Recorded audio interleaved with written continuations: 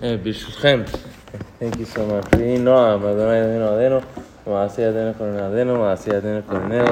Today's shir is dedicated לעילוי נשמת דינה בת מתתיה, אסתר בת אליהו, אסתר בת משיח, מתתיה בן לוי, דניאל בן אפרים, דוד בן ידידיה, אפרים בן יהודה, משה בן דוד, רחמים בן מרדכי, חיים אליהו בן שמעון, ורח אדוני תניחם בגן עדן, and for the רפואה שלמה, אבדן בן אסתר, ניסן בן חנה, משה בן חנה, יצחק בן יפה, יחזקאל בן רחל, ניסים בן דינה, חנה אורלי בת אבורה, שמואל בן רחל, and רחמים בן שרה, and רפא להם.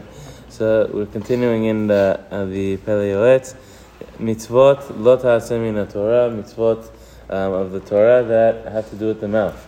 And I skipped a word I realized when I mentioned this section. This is going to have two sections when it comes to the mouth. There's bapeh bakaneh, the mouth with the trachea, with the windpipe. We're going to have a different section when we get to the mitzvot with the food pipe, with the esophagus. That's going to have its own mitzvot. So we have mouth with the windpipe, with the trachea, and mouth with the esophagus, with the food pipe. So, and the last one that we learned is that with mitzvah with our mouth is to maintain shalom, to maintain peace, and the prohibition of embarrassing somebody in public. Chas v'shalom. The second one, next one is shelo leha'id yachidi.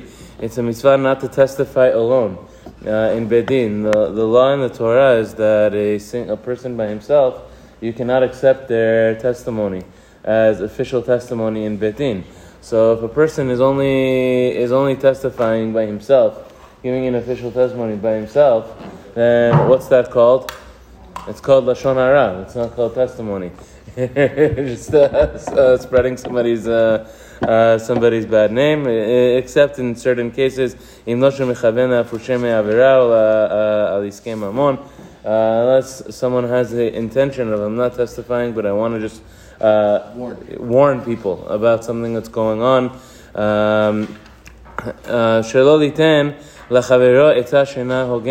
Wow, this is a big one. Not to give somebody bad advice, not to give a friend bad advice. Sometimes this happens intentionally, which is real rishut, that's real evil. Somebody sees that a friend doesn't know about something, so I take advantage of them. I tell them to buy something that's not good to buy. I tell them to sell at a time that is not a good time to sell, and I give them bad advice. That's rishut. If I know that I'm hurting somebody and I know that I'm harming somebody, and I still continue to give that advice anyway, that's evil. That's wickedness. But then there's a person that even does it unintentionally. There are people who jump to show as if I understand things when I don't understand.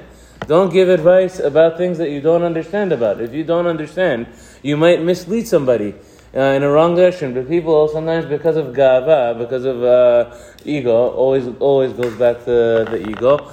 I like to show. I know. I know everything. I know about the stock market, and I know about relationships, and I have a psychology degree, and I know about everything. And what do you know? What do I know? I know a little. I saw one or two things. I read the news one day, and I became a professional. What kind of a professional? What kind of an expert are you? So don't give advice that can harm somebody. Or, I make a medical referral. This doctor is the best doctor. Or refraining from good advice. Because I went to a doctor one time, and they were good for me. That means that they're the best doctor in the world. The one who has to recommend a doctor is somebody who understands medicine, somebody who gets medicine, or somebody who has seen experience from many times, not just from one thing. So it's okay to tell somebody, I had a good experience with this doctor. They helped me, but that's as much as you know. Don't go around promoting and saying they are they're the best from the time of Adam Arishon. They're the best doctor that has ever been born and ever come to the world because I went to them and because they were good to me. You could be harming somebody. You could be hurting somebody by giving them bad advice without understanding medicine, without understanding things. So loli ten. So this is a mitzvah with our mouth. Don't give bad advice. Don't give advice that could come to potentially harm somebody.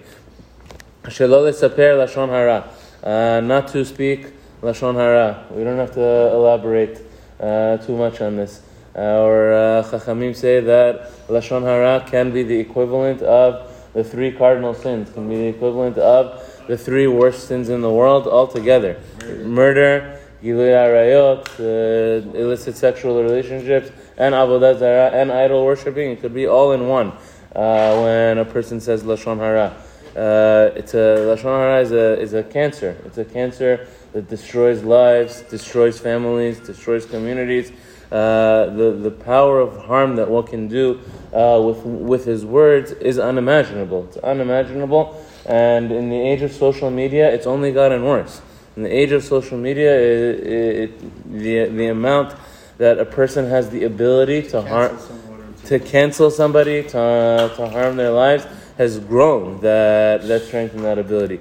So, how conscious and how careful do we have to be regarding the prohibition of lashon hara? The Chafetz Chaim writes that lashon hara is the avon. It's not himself. He writes it from the Zohar.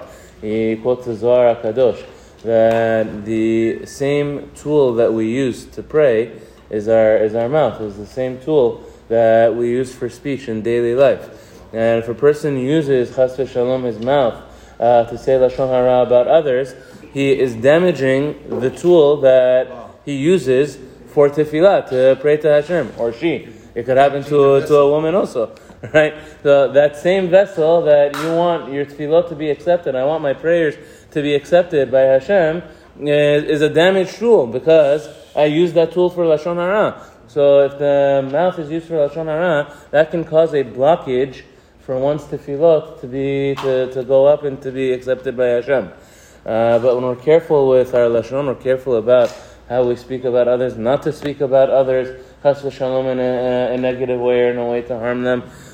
In that way, Bezrat Hashem, our mouth, which is the ultimate tool for tefillah, to speak to Hashem, Bezrat Hashem, should always be strong and should always be clean, and our tefillot will always have a direct line to Hashem.